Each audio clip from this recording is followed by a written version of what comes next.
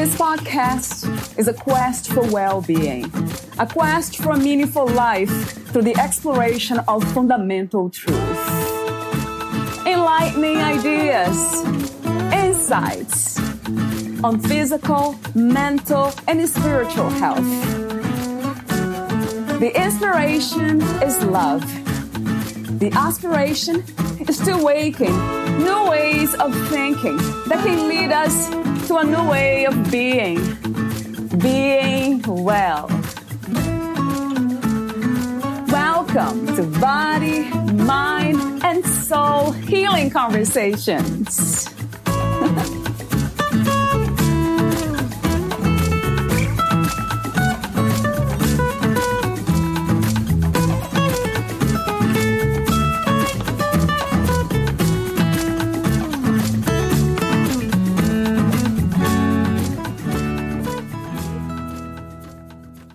Valeria interviews Dr. Cynthia A. Bond Hobson. Whether you're describing who she is or what she does, Cynthia A. Bond Hobson, Ph.D., is indescribably wonderful. She's charming, confident, effervescent, and utterly amazing. With a knack for inspiring women and audiences of all ages and taking them on a journey of self-care, liberation, and discovery, her brand of uplift is just what the doctor ordered. Mentor, sister, best-selling author, scholar, truth-teller, public intellectual, any or all of the above, she's at home discussing higher education or helping women manage their time more effectively. She asked God to bless her with gifts that would bless others, and bless them she does.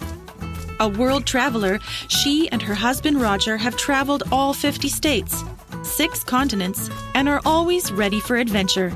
Their book of devotions for newlyweds and not-so-newlyweds, I Do, Every Day, was named #1 best-selling Christian book by Amazon.com. Dr. Hobson's newest offering, Totally Graceful, Wisdom for Phenomenal and Grace-Filled Women, Innovo Publishers, July 2019, is a purse-sized 31-day dose of inspiration and empowerment. Along with bad hair days, rainy days, and Mondays, too many irons in the fire, and they're all smoking, and 31 is 30 Wonderful, a prayer and reflection journal/journey for triumphant women, 2nd edition, she beautifully uses laughter and straight talk to joyfully move audiences from complacency to power. She is a gifted storyteller as evidenced through her groundbreaking tome, The Women of Haywood, Their Lives, Our Legacy. Chronicling the lives of 4 professional women, she infuses their powerful stories of triumph with scholarly essays and reflections to provide rich context and additional insights. Her poignant letter to the former First Lady Michelle Obama was one of 100 selected for inclusion in the book Go Tell Michelle, a collection from African American women. The book became an award-winning stage play and bestseller. Dr. Bond Hobson earned the BA in Mass Communications from Clark College, now Clark Atlanta University, the MS in Journalism from Murray State University, and the PhD in Journalism from Southern Illinois University, Carbondale. In 2017, she received a Doctor of Humane Letters degree from the historic Bethune-Cookman University, and in 2019, the Thurston Group of Washington State awarded her a Lifetime Achievement Award for her commitment to higher education. She is a member of the Delta Sigma Theta Sorority, Inc., the National Association of Black Journalists, and the NAACP. She and Roger live in Cordova, Tennessee, and they have 2 children, Marcos and Angela, 4 grandchildren, Kira, Terrell, Maya, and Morgan, and great-grandson Avery. Here is the interview with Dr. Cynthia A. Bond Hobson.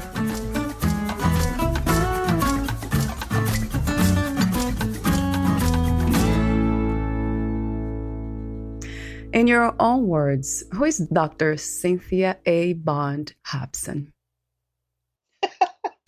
Somebody's asked me that today, but she is a beautiful, vivacious, amazing woman from small town America who had a hope and a dream to see the world and is enjoying every moment of the journey. That sounds great to me.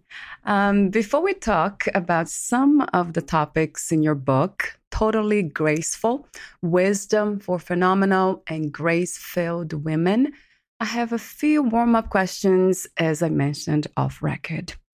So the first one is, what is grace to you?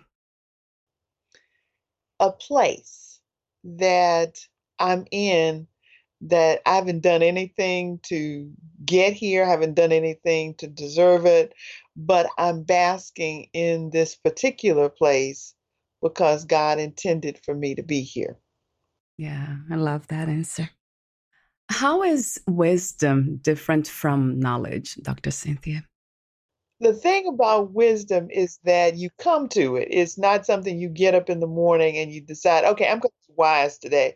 It's something that um, you live and you experience, and once you know, I think a better way to say it is once you know better, you do better, and you understand that you know something more than you did yesterday. So the stupid stuff that you did yesterday, you can't do it today and say, "Well, I didn't know." So wisdom is that lesson you've learned from experience. You didn't ask for it, but you got it just the same. Right, right. What is the meaning of freedom to you? I think freedom for me is having the ability to do what my heart says do. It's following um, what I hear in my heart and what I would love to do. It's um, it's an opportunity to live into my greatness, really. I think God has created each one of us to be a phenomenal person. And when we sell ourselves short or when we make excuses for not living into our greatness, I just think that that's not what God intended. And so, freedom for me means that I have an opportunity to um, take a step forward and to uh, succeed against all odds to, um, as Ray Charles would say, make it do what it do. Yeah, I love that. And that's so true. Being able to choose, yeah, to know that we can choose a better life. It's just incredible, right? Opens all possibilities. Well, there are always times when you can't do what you want to do. You know, there are parameters that you have to work within, but I think it's important for you to do those things that you can do and not make excuses for why you didn't succeed or why you didn't get what you wanted. Just I think that's important for you to have the freedom to make a choice on whether you're going to live triumphantly or make excuses. Yeah, I love that. And that's true. True. At this time, what do you think is the world's greatest need? And what is your vision for a new reality? I think the world's greatest need would probably be for people to understand their own power. My niece Sharon puts it to know what your superpower is. And I think so many of us have not figured out that we have this superpower and that it is the thing that makes us get up in the morning and put one foot in front of the other and keep trying to do better. I think that that would be our greatest thing is for us to live into the power that we have and understand that we're very powerful, whether it's what we say, whether it's what we do, or how we live and touch others. And especially in this time of COVID-19 and all the other things that are swirling around us, um, living into that thing that makes us special is so important. I believe that each one of us has been gifted to do something phenomenal in our lives. And if we don't do it, it won't get done. One of the things I have learned, I've been in the house pretty much sheltering in place since I guess it's been more than 2 months now. one of the things I have learned, and I've decided would be a vision going forward, is that the bad old days are never, ever coming back. This new normal that we find ourselves in, we have to create a new, bold, and bodacious world, a new reality, a new normalcy, if you will. Um, I have found myself just basking in walking around in the house, just sitting in a chair and looking out the window and admiring the morning is what I like to call it. Um, I think the vision that we have to have for ourselves is that we're going to have to stop doing so many things that don't matter, so many things we don't enjoy, and find that happy place where we can do that thing that feeds our soul, that thing that um, makes our lives meaningful. Um, and so a vision for how we do that. I think we need to take more time to do reflection. I think we're so busy being busy. Um, Children are worn out. The car is worn out. We're worn out. We're just going from place to place to place. And I don't think we take enough time to stop and think and realize, I didn't enjoy doing it. Why do I keep doing it? And uh, I think that's so important for us to take some time to reflect and think about how we want to live. Not just that we're going to live, but how are we going to live? How are our lives going to be improved? How are they going to be different? How are they going to be significant? And then there's that word significant. How is it that we're going to be significant? Because so much of what we do is insignificant. So true, so true, so true. And I absolutely love everything you said. And I have a question, two questions. One's about the superpower. So our gifts, our strengths. How do we learn to identify our gifts and use them? I tell you, I was probably 35 or 40 years old before I realized what my gifts were. I mean, I am very, very poor at algebra. I'm sure if I were taught correctly, I could learn to do algebra, but so far I have not been taught properly, and I do not do well with algebra. So I knew I wasn't supposed to be an algebraic guru, and I don't like blood, so I knew I wasn't supposed to be a healthcare professional. But I didn't really know what I was supposed to do, why I had been created. And my husband's a United Methodist minister, and I love to hang out with him when he goes to do visitation. And one day we went to the hospital, and the patient we went to see said, "Wow, you brought the sunshine with you." And I thought, I did? But I think God gave me a special gift to uh, work with people, and everybody doesn't have that gift. Some people have gift to do this or that or the other. I have a gift to work with people. Give me 100 people, and I can work 99 and three quarters of them. Now, that other quarter, yeah, I'm one of these kind of people. I don't grow on you. You either like me right away or you don't like me at all. I don't grow on you. And I find very few people that I cannot get along with that I don't like. And so when I realized that that was a gift that I had been given, to be able to work with people, I started to embrace that. And it was amazing to me. The Lord just opened doors for me to work with people and inspire them and to say those things that I needed to say. And so I see my gift as bringing sunshine. And so if I've had a day where I have not said something that made somebody smile, I just feel like a complete failure. And so I just believe that if we say, Lord, what is it that you want me to do? What is the gift you have given me that makes me special? The Lord will reveal that to you. And probably you're already doing whatever that something is. You just hadn't thought about it as a gift. Because like I said, who would have thought bringing sunshine was a gift? You just do what you do. And I take that very seriously because when I had my 40th birthday, guys, it doesn't seem like it was almost 25 years ago. But when I had my 40th birthday, my husband put together a surprise party for me, and he brought people from every corner of my life, except I don't think any of my students were there, but people talked for 2 hours, and I cried the whole way through about how I could remember people's birthdays and if I'd call and make their day or what, little things that I just do because I love to do them.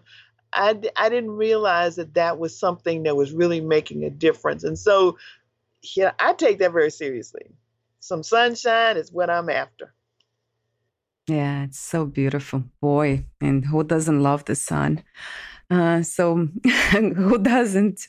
Impossible not to.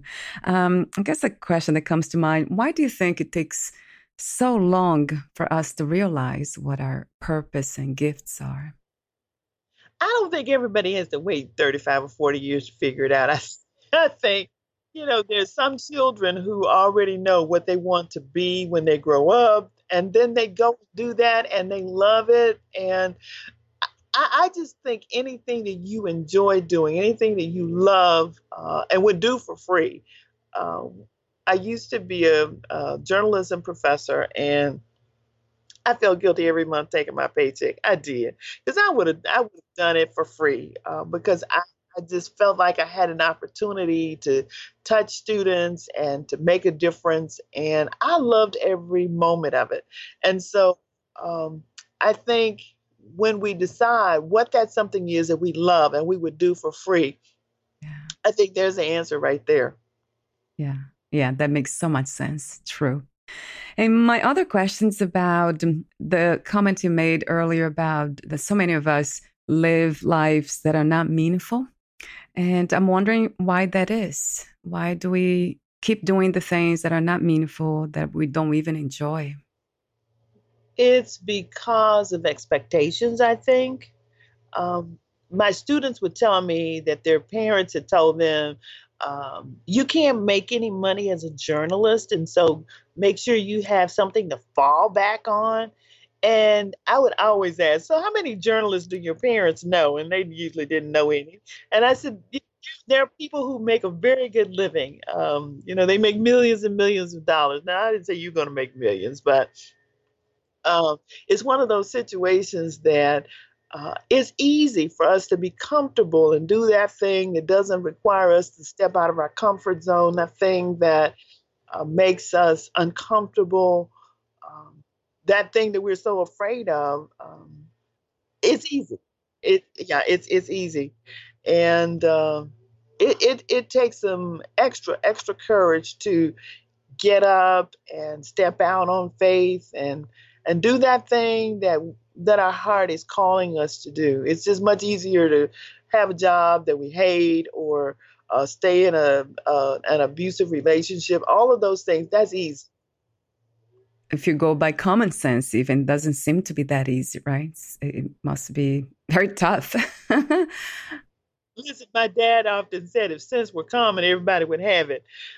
This is one of those situations that um, what seems simple to you and what seems like common sense to everybody is not that easy. It's not that easy. Sometimes you have to have a revelation, um, and hopefully it doesn't take a traumatic event to give you that revelation. But it's easy to do what you've always done, even though you expect something different to happen, even though you've not done anything different. Right, right. Because, like you said, it takes a lot of courage and energy to change, right? Oh gosh, I tell you, change is one of those things that um, we always, well, we don't always like the end result, but that process is one we certainly don't want to go through. Yeah. Isn't it funny that it's one of my questions? Because I read this in your book about change is good, especially when you get to direct and control it. It makes all the difference when it happens with you at the helm rather than it happens to you because you weren't paying attention.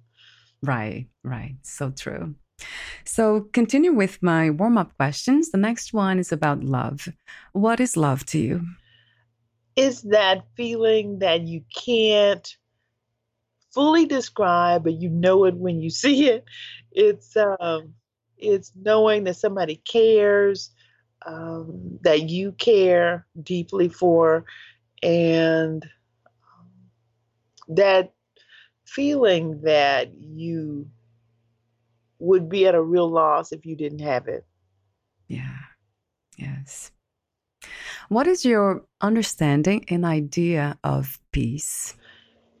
Peace is for me that place that I get up in the morning and I can sit and be still and listen for God instead of being anxious, instead of worrying about what the day will bring, instead of um, fretting about what didn't get done yesterday. It's a moment in time for me. Peace is one of those things that when you are at a peaceful place, you know it. My childhood home is one that we now have. And when I go there, it's just I don't know. It's a simple place. It's a comforting place. And one day before my great aunt mom who lived there died, she came home and I was just sitting outside in the swing, and she said, "Why didn't you go inside?" And I said, "It was just perfect here. Um, the the chickens were just kind of meandering around the yard, and there was a nice breeze, and I mean it was just a peaceful place." And so there are places that you can go, but there are also those feelings that you understand.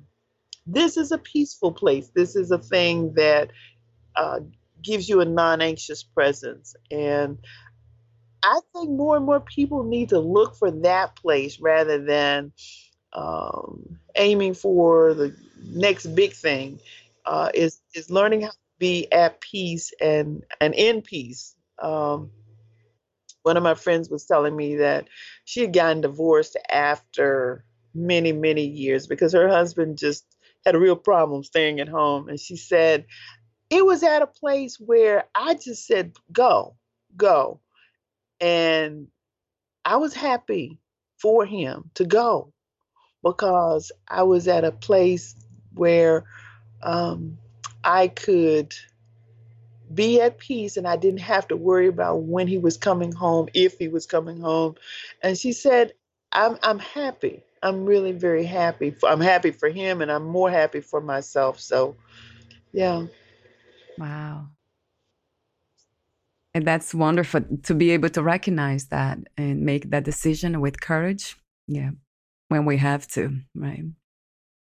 My next question is about God. What, where, and who is God to you? God is, I'll just put some dots right there. God is. Um, I was brought up from my earliest remembrances. I was brought up in the church, and the church has been really very important in my life. And I was introduced to God very early, and I have come to understand that wherever I am, God is. And um, it was one of those situations that um, I have had to learn, keyword learn, to trust God with everything, the big things, the little things, the things that seem insignificant, because I've seen the insignificant things just take my life over. I thought, oh, I can handle that. God is love, and um, God is my everything. I mean, yeah. Wow. I absolutely love what you just say. I have to use the same word, love. Where I am, God is. That's beautiful. Well, I want to be where God is as well. I don't, I have to have these long talks Cynthia, because sometimes I think she wants to have her own way. And so I have to say, Lord, what I want is your will and not my own will. So that I'm not doing what I want to do, but I'm doing what God would be pleased with. And that's always my prayer. Lord, help me to do that thing that pleases you. And if that means stepping out on faith, if that means holding still, whatever that looks like, that's what I want to do. I want you to, when Cynthia Ann Bond Hobson comes to mind, I want you to clap your knee and just think, wow, I did a great job with that one. Oh yeah. That's my girl right there. That's my girl. And and so I'm always wanting to make sure that whatever I do pleases God. And sometimes where God wants me to go, I don't want to go. I don't. And I'm not happy there. But I was telling one of my friends the other day, I had gone to the doctor one day, and my doctor took one look at me and said, "Whatever is going on with you?" And I said, "Honey, you don't have time for me to tell you what's going on." And she said, "Try me." So she pulled up that little rolling stool, and 30 minutes later, I confessed to having stolen cookies in the first grade and all kinds of stuff that she probably didn't need to know. And so she got up and she wrote me a prescription for a Jan Van Zant's book, and it's called Value in the Valley. And what it says is that sometimes when we're in a valley, we forget that a valley is between mountains. So you're either coming from a mountain, you're going to a mountain, but you're in the valley for a reason. And sometimes we're so busy trying to get out of the valley, we miss the lessons. And so I'm always prayerful, Lord, help me learn the lessons if I'm in the valley and I can't see where I'm going. Help me understand what the lesson is here and help me learn it and learn it well so that I can move forward in your name and I can do what's pleasing to you. And I'm happy to say that through the trials and tribulations, God does usually. Um, Not usually. God does answer the prayer, sometimes in the ways I don't want, but God still answers that prayer. How wonderful. Thank you so much for your wisdom, Dr. Cynthia. This is beautiful. And I call it wisdom, but I think I might change because wisdom, yeah, it comes from experience, but it's deeper than that. It's a knowing. So I thank you for that. It's beautiful, really beautiful. And my last question, what do you think is the purpose of life, the human experience? I think if you're here on the earth, you're supposed to make the world better than you found it. And whatever that looks like, if that means helping at the soup kitchen today, if that means, for me, I love ringing the Salvation Army bell during the holidays and watching people teach good lessons to their children. I love it when the children make the parents put the money in the kettle, and I just say thank you so much for teaching good lessons. So I think life is for living. I think it's for sharing. It's for giving. It's for being. And I think if we miss that, then uh, yeah, the world is not going to be all it should be. I think there's so many different people in the world. And my great grandmother used to tell me, baby, there's enough you don't know to make a whole brand new world. And so every day, if you live and you learn something new, just think about how smart you're going to be a year from now. If you learn one new thing every year, every day. And so it's one of those situations that life is, wow, a mystery. It's a blessing. It's absolutely a journey. And I've had an incredible one. That's all I know. I seriously, I grew up in a little town that probably has about 300 people in it. And they were all a part of my life. They were part of my village. And they invested in me. They believed in me. And each one shared something special. with me, even though they didn't say, okay, now this is something special. You want to pay attention.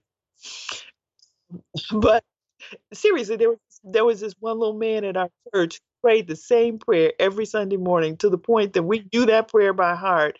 But seriously, and we would repeat it silently with him.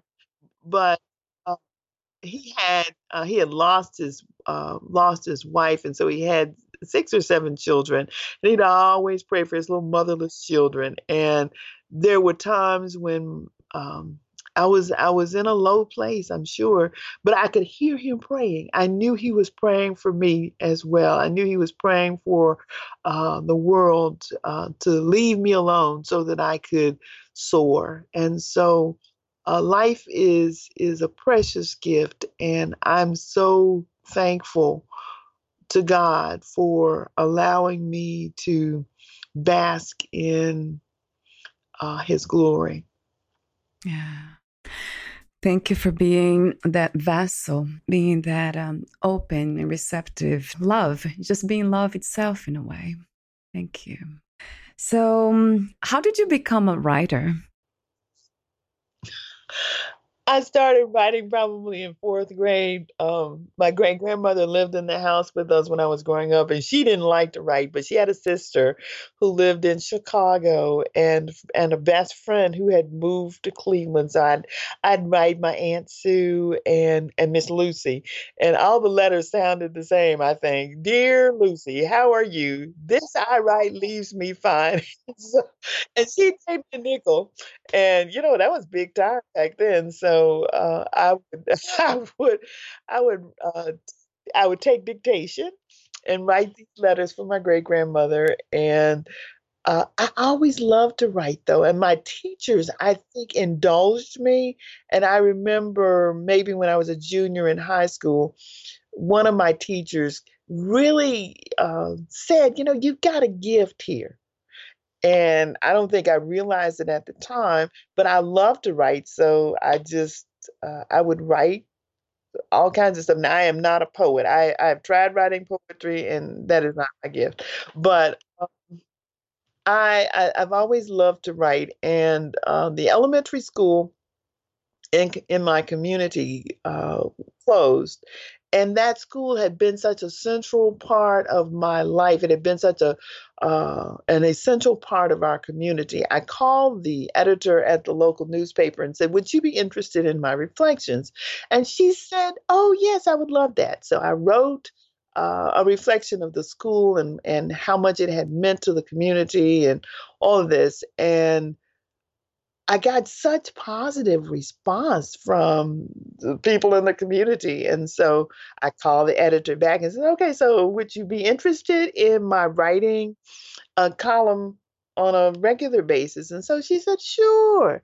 So I started writing a column. I think I might have done it maybe twice a month. And then I started writing it like if somebody died or if it was a special occasion or whatever. And I don't know. I love to write, and I still get a thrill from seeing my name on a byline. I'm still small time like that, but my sister, there are 8 children in my family. I'm child number 2, and so number 1 is a sociologist, and she said, you really need to do something with those columns. And I thought, like what? And she said, well, you need to put them in a book. Because there are no other histories of our community. And I hadn't even thought about that. I hadn't even looked at the larger sociological impact of what they might mean. And so it was so funny. I had just finished my dissertation, and it had been such a traumatic kind of situation for me that I had not been able to touch that thing for about a year and a half. And so I was in my office one day at home. It was Wednesday, and the Lord said to me, "Go ahead and check on writing a book about those columns." And I was like, "Lord, I just got started working on this dissertation slash book." And the Lord said to me, "What part to do what I said do did you miss? Did you miss?" So I stopped working on what became Times of Challenge and Controversy, my second book, and started working on Wiggle Tales, which was my first book. And it's called Wiggle Tales because my first grade teacher taught first grade at that little school there in the community for 43 years. And she called the children Wiggle Tails. She said, because they could hardly keep still. And so one thing led to the other, to the other, to the other. And I love to write. I feel like the Lord gives me something to say. And anybody who's ever read anything I've written and said, it's like sitting down having a conversation with me because I write like I talk. So that works out very nicely. And my audiences have responded to that because most people like to have conversations with their friends. And so for me, I'm just having a conversation with my friends with a pen or with my computer. How wonderful. In a way, writing, it's we become the messenger. And in this case, yeah, for God, for the higher grounds, right? It's wonderful. Well, I had to understand that my gift is from God. And if God doesn't give me something to say, I don't have anything to say. I have sat and looked at that computer and sat and looked at that computer and and nothing happened. Let me tell you, nothing happened. And I have had to understand that I'm totally dependent on God for inspiration.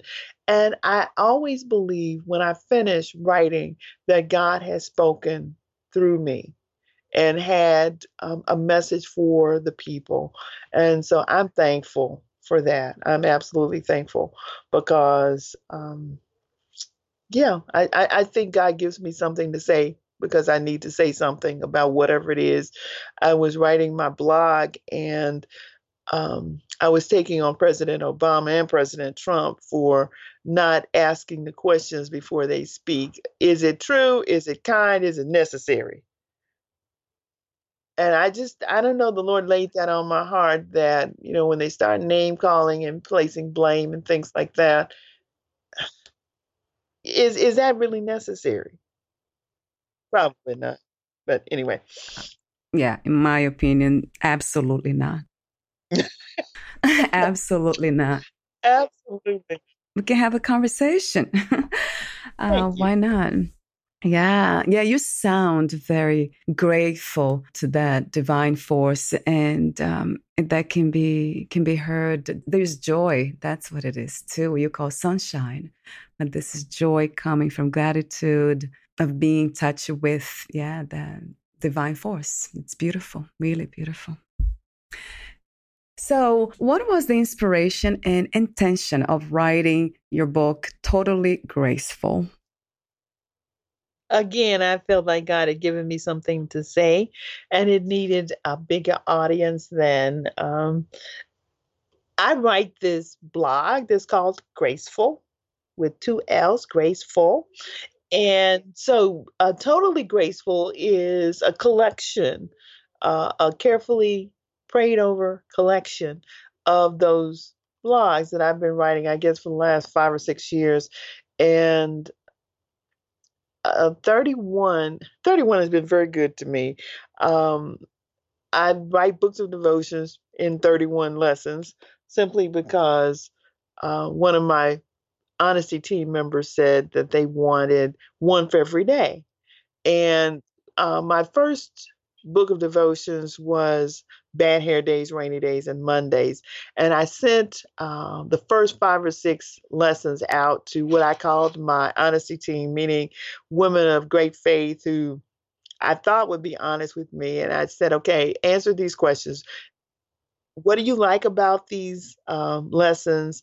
Would you buy them in a book? Um, Tell me what you think.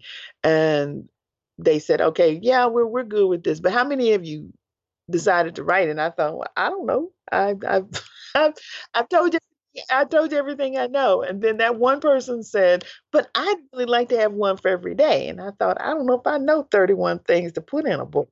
And my husband assured me, yes, you know 31 things, you know more than 31 things. So I started writing the 31. And so I've got 3 or 4 books of 31 lessons. And so when I was trying to figure out Totally Graceful, um, I thought, okay, well, let's go back with 31. 31's been very good to me. 31 works for me. And so I collected my favorite 31 and put them in this book. And it was amazing to me how it just kind of came together. When I started teaching, I would tell my students on day one, okay, there are no free lunches for real. But but when you graduate, I owe you lunch. I'm not going to give you the money, but you have to take me with you, and I'll take you to lunch anywhere you want to go when you graduate. And so every year I'd have students who'd come and say, it's time for me to graduate. And we'd go to all kinds of interesting places, wherever they chose, for lunch. And I said, however, the little bitty string that's attached to it is when you become rich and famous, you owe lunch. And I've had 3 or 4 lunches from my rich and famous, my rich and famous. But I think that was last year. I had one of my former colleagues from the University of Memphis, where I taught most recently, who called and said one of my students was looking for me because she had become rich or she was about to become rich and famous, and she wanted me to lunch. And so this student shared her publisher with me because she had just written a book about her grandparents who were suffering from dementia and how she had had to care for them. And so she said it was time for her to buy me a free lunch. So um, I found a team at this Anovo Publishing that was so easy to work with. And it was a God centered kind of business.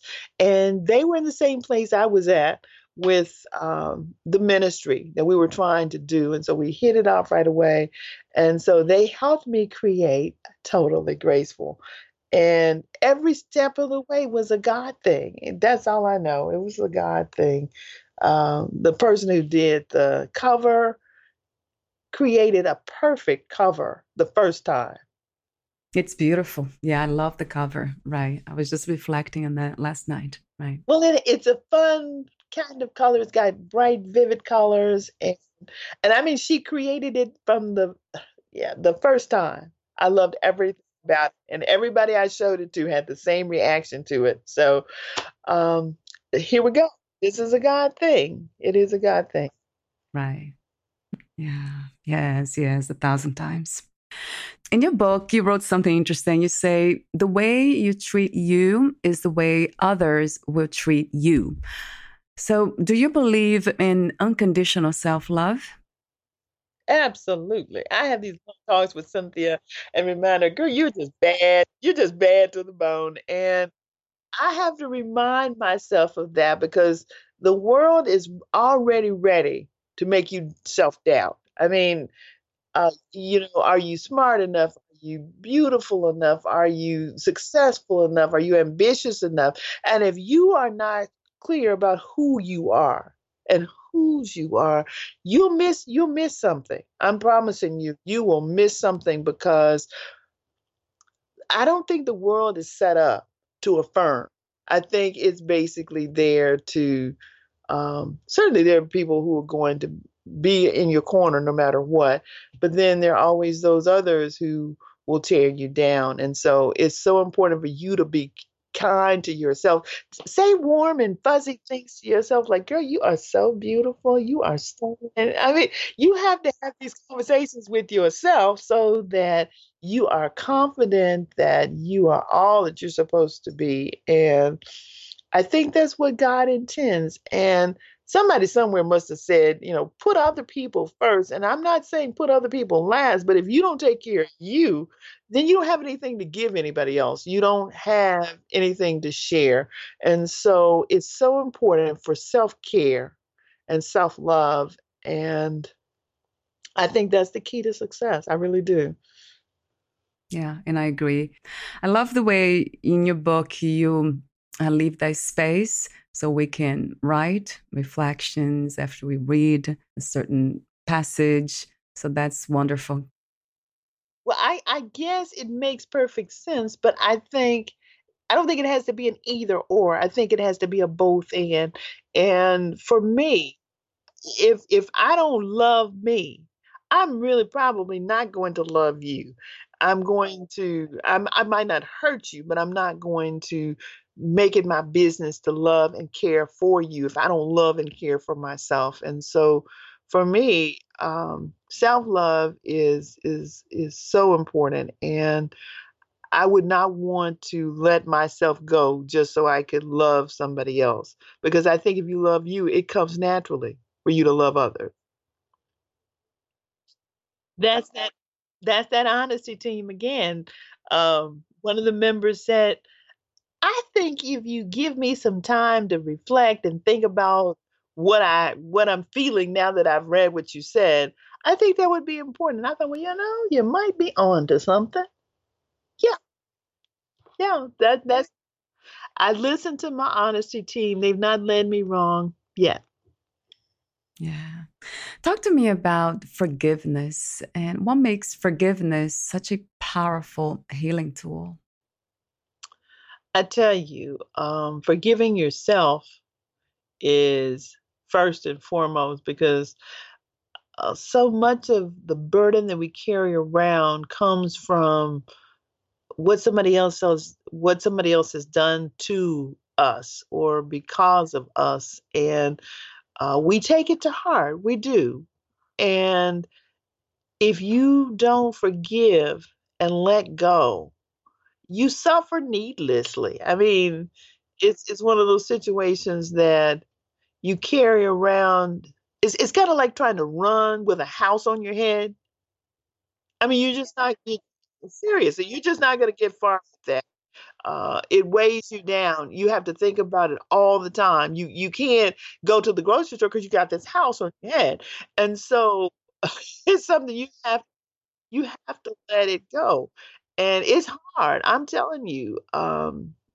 As they said, somebody done me wrong, and oh gosh, I hate it, and I'm thinking, don't call me if you're on fire, okay?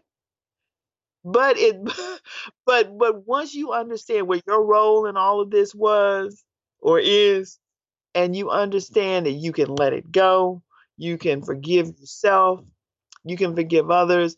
It's kind of like, ah, it's like that rainbow at the end of the storm. It's powerful. It's really very powerful.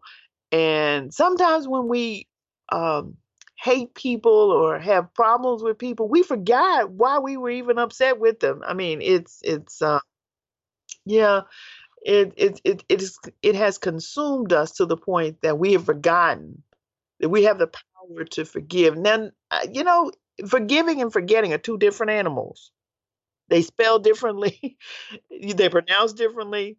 They're two different animals. And so if you forgive and don't forget, that's a powerful thing. And certainly if you can forgive and forget, it's kind of like if you have a scar, you see it and you kind of remember where you got it, but it doesn't hurt. Right. So you can move on, you can respect it. Yeah, I like that. And that goes back to that idea of wisdom, experience, the lessons. Yeah, lessons learned. Right. Yes. You don't want to go back there again. And you have a scar to prove that you have been there, done that, bought the t-shirt, and are now using it for a dust rag. Yeah, right. Talk to me about Dr. Maya Angelou. What does she represent to you? A woman of wisdom, absolutely. She usually says what we're thinking, but in such an eloquent kind of way. When she talks about the phenomenal woman, and um, I don't know, wherever she has spoken, there is an essence that lingers that reminds you that you have a special place in the universe, and it's up to you to live into your greatness. That's what the expectation is, but it's still up to you whether you choose to live into your greatness. Mm. Wow, that's beautifully said. Yeah, wonderfully said, because that's what she came here to do, huh? Wow, Yes. oh, beautiful. Yes. And we're almost at the end. I have a lot of things that I wrote here that I won't be able to go through, but let me see if there's one more thing. I absolutely love the way you said it so many times in remarkable ways. Kindness always matters. Listen, that kindness is as important as breathing, as far as I'm concerned. How we treat how we treat ourselves, number one, and how we treat others makes all the difference. It makes all the difference. My my Aunt Sally was my maternal grandmother's youngest sister, and listen, every time I visit Aunt Sally, I was the most beautiful, the most amazing, the most phenomenal niece she had, and she would tell me, "Oh, you got," and she had this little voice, "Oh, but you've got such big, pretty arms," and she would, not calling my arms fat, but big arms, she'd say. And then she showed me her arms, and she said, "But she's got little skinny, drabby arms. You have big, pretty arms." And so I love to visit her because she would always make me feel better. And she's always very affirming and kind. And so I loved her. And then there was this one other cousin that every time I saw her, she was whining and complaining about, "You don't ever come to see me, and you don't get wah wah wah wah wah." And I'm thinking there's a reason. Obvious reason, right? Clear reason. So this is one of those True. things that kindness begets kindness. And so when people treat you kindly, you are much more likely to treat them kindly as well.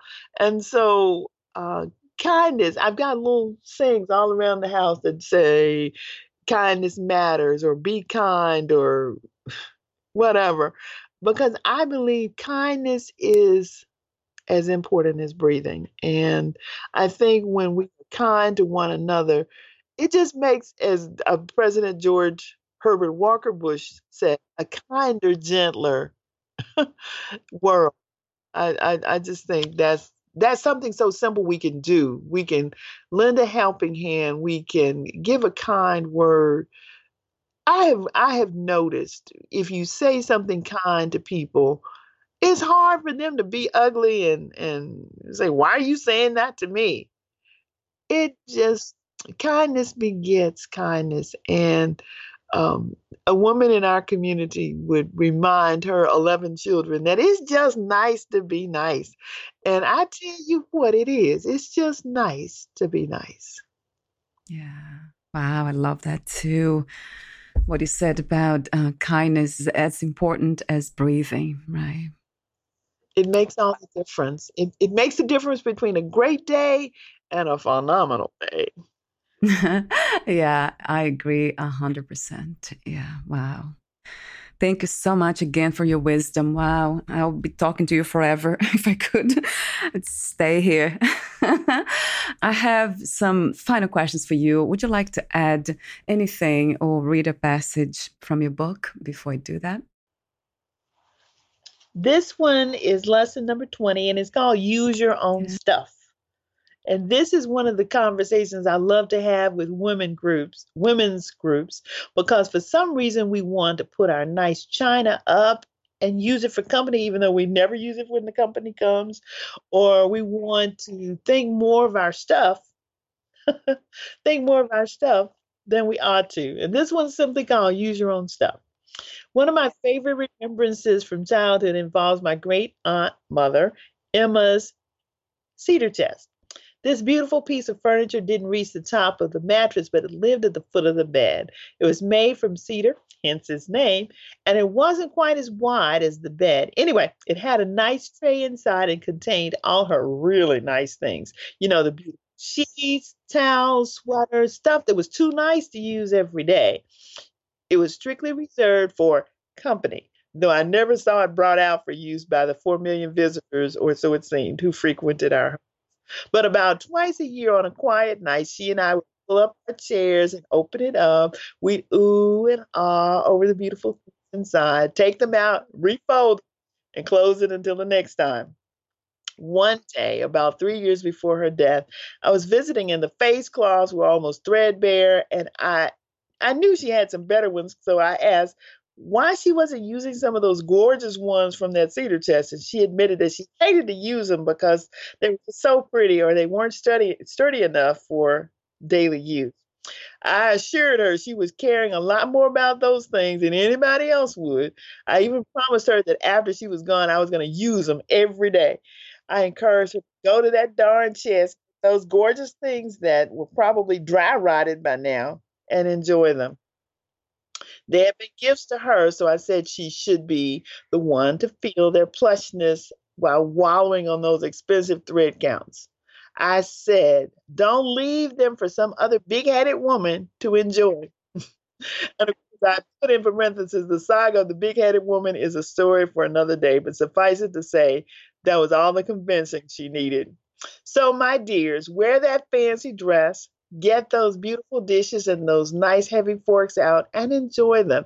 Heck, it doesn't matter if you're only having a peanut butter and jelly sandwich. Trust me, because the beauty of those things, it'll be like having filet mignon. When you're gone, your fancy towels will be left behind for somebody to wash the car with, or your Waterford crystal may be on the patio for the dog's water, or come to or come to some other faith. Use and enjoy your own stuff. This Sunday, treat your family like company and refuse to treat strangers better than the ones you love. Enjoy all the beauty around you. Start with yourself, your heart, and your spirit. Then move on, admiring the color purple, spider webs in the morning, dew, sunrises, and sunsets. Okay, everything. Oh, and give thanks for the journey. The Wow. Do you have a audiobook? I don't have it on your book. That's on the horizon. Oh, that It's would be coming. wonderful. Yeah. I should have a little trailer that says coming soon. Yeah, that sounds like a great idea because the expression, it's like a song. The way you read, that's fun. Kind of, it's like almost like a journey itself. Yeah, like a mini journey. Well, there's no such a thing as mini journey, but everything's a journey. You're good for my ego. You are so good for my ego. So my final questions. Oh, that's the one. Yeah, that's funny that we don't use the nice things that we have. We keep them. We wait. It's that idea of waiting to be happy, right? We do that a lot, and I'm wondering why. There's no point, What a waste. What a waste of a day. What a waste of our energies and perfect thoughts. What a waste. right? Right? Right? So, what was the hardest lesson to learn about yourself, Dr. Cynthia? That I had power that I wasn't using. When I realized that I had the power to choose, I had the power to make the difference, I had the power to use my time more wisely. So many times I wasted that, I squandered that, and I don't intend to do that anymore. I want to make sure that I think carefully about the choices that I make. And one of the things when people call and say, would you serve on this committee or would you do this or would you do that? My first question is, how long, how long is the meeting? How many meetings do you have? And if it's more than 4 a year, I'm not the one because in my work, um, I go to lots of meetings. So the last thing I want to do on my free time is go to a meeting. And I've decided I'm not a policy wonk. I want to touch the people. I was on a children's home board for about a year. No, it was like a 4 year term. And I never touched a child. I'm thinking, now how in the world can I be on a children's home board and I never touch the children? And I decided I don't like making policy. I like to touch the children if I want to hug them or sit down and carry on a conversation. I want that opportunity. And so For me, I love doing volunteer work, and I choose the ones that I want to do, the causes that I believe in, Big Brothers, Big Sisters, Habitat, things like that, that I can see what I'm doing. And, for me, I don't want to waste the energy and time and gifts that I have been given simply because I was too busy doing other stuff that I didn't enjoy doing. And so I have power and I'm intending to use it and be very, very powerful. Wow, I love that. It's in the ability to say no. It's part of it, isn't it? It's so important. And if you don't say no, I promise you, the world will take all you give them. True. That's so true. And squander it on wastefulness, on stuff that doesn't matter. So it's up to you to guard your time and your energy and to make sure that what you're doing matters. Yes. Forever. So I have two more questions.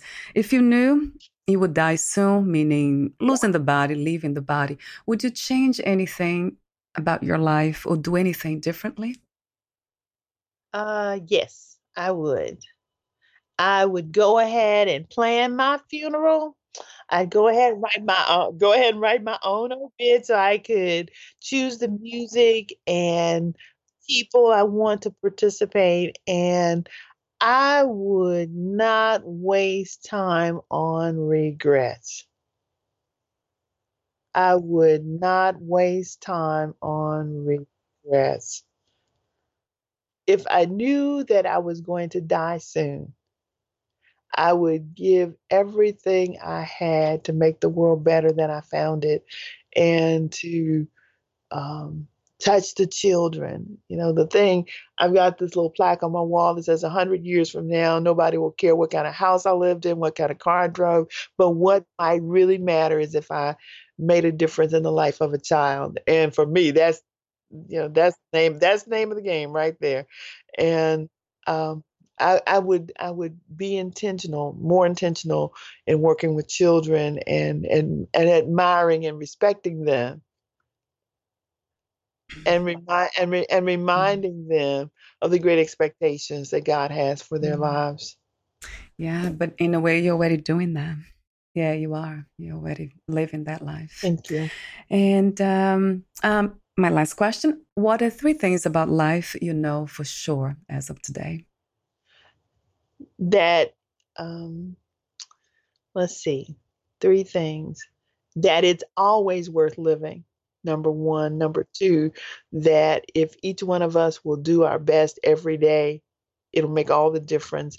And then the 3rd thing is that we have to live every day until we die.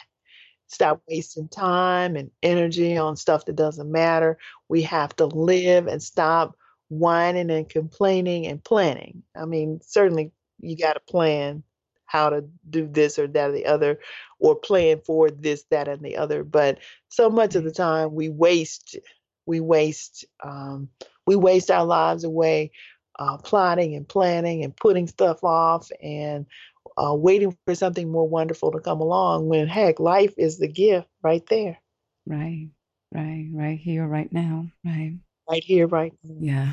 Thank you so much for your presence, for your beauty, and for your wisdom. Thank you. And your love. Thank you so much, Dr. Cynthia. Beautiful. Thank you for having me. Where can we find more information about you, your books, products, services, and future projects? drbondhobson.com. Wonderful. That's simple. I love it. drbondhobson.com. And it's BOND, Bond like James Bond. And then Hobson, HOP is in potato, SON. It sounds like something else when I see it, so I just usually spell it. So drbondhobson.com. Wonderful. Thank you so much again, and we'll talk soon. Thanks so much for having me. Bye for now, Dr. Cynthia. Thank you for listening. To learn more about Dr. Cynthia A. Bond Hobson, please visit her website, drbondhobson.com. To learn more about this podcast, please visit fitforjoy.org/podcast. I want to thank the Patreon members, Lawrence McGrath, Mark Basden, Terry Clayton, and Aidan Vickrock. Thank you again for listening, and bye for now.